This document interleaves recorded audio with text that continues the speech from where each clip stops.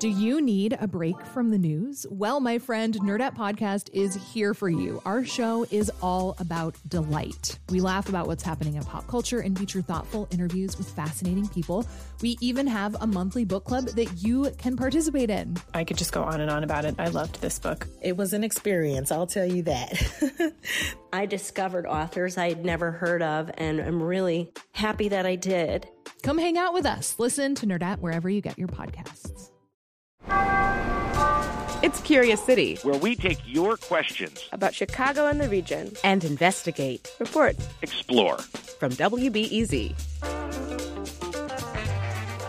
I'm reporter Laura Pavin, and I'm one of those people you'll see jogging along Division Street in the dead of winter because I'd rather freeze to death than join a gym. You may also see me veer out into the street to dodge the sidewalk grates. You know the ones. They're those metal surfaces that look like the top of a grill, covering big, dark, ominous-looking spaces below. Ugh, makes me shudder just thinking about it. That leads us to our questioner, Sue Head. Well, I walk around the city all the time, and I always have this fear of the grades. Obviously, I wear heels because I'm short, but when I look down, it's pretty deep. I'm like, I can't walk on them, and I was curious if anyone ever fell through and if anyone else had that fear. We're going to hear from some other Chicagoans about whether they fear the grates and chat up an anxiety expert who has a convincing explanation for that fear. But first, let's figure out, has anyone ever fallen through a sidewalk grate? A man had to be rescued overnight after falling through a grate on a sidewalk in the River North neighborhood. That's right. In June of 2016, a man fell 15 feet through the grate while trying to retrieve his keys. The fire department had to rescue him. Not so great, huh? Sorry, guys. The puns are unavoidable here. Fortunately, though, that accident was an anomaly, at least from what we could tell. Now, there's no sidewalk grate accident database, but unless you count the 1800s, we could find only one other example of people falling through grates. And here we go again. That's great. Now we circle back to Sue's second question. Is this a common fear? First, people on Chicago streets. Sometimes I'm afraid that they'll break if they look like not very stable. I always try to walk around them. You know, I gotta admit, I do place my steps carefully.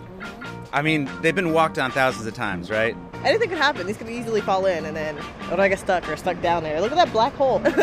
Yeah, our questioner Sue and I aren't alone in our fear of falling. But why this fear when history shows it almost never happens? I think discomfort with the grates is pretty common, and this has to do largely with evolution. That's psychologist Dr. David Carbonell, who specializes in fears and phobias. We tend to expect when I walk on a surface it's opaque, and when I look down I should see my feet and the ground and something dark and not see through it. And if you can see through the ground? That by itself would be a signal, ooh, something is unusual here. Stand back, tighten up. It's not rational. The grates aren't any more dangerous than the rest of the sidewalk. But think about how lots of people are afraid of flying, but not driving. Flying may feel more dangerous. You're speeding through the air in a giant metal tube. But all the stats tell us that injuries and death are more common while driving. So we're not always afraid of what we should be afraid of. And this all made sense to Sue, who, equipped with this knowledge, faced her fear and made a brave journey across a sidewalk grate. The heel got caught.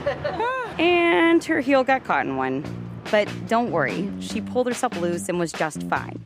Or, dare I say, great. Reporting and terrible, terrible puns came from me, Laura Pavin, with help from Catherine Nagasawa. Support comes from the Conant Family Foundation.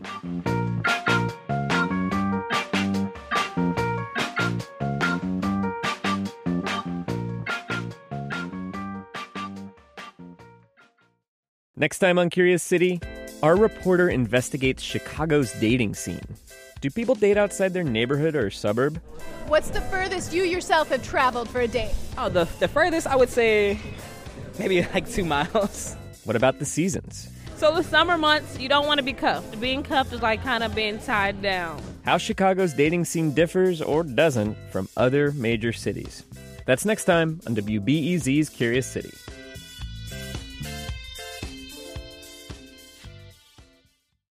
At a time when information continues to come at us faster and faster, sometimes you need to hit pause and rewind. NPR's Throughline takes you back in time to the source of the news stories filling your feed. Find NPR's Throughline wherever you get your podcasts. Before we start the show, we here at Curious City want to let you in on a little-known fact about WBEZ. 89% of all our funding comes from community support, including contributions from curious listeners like you.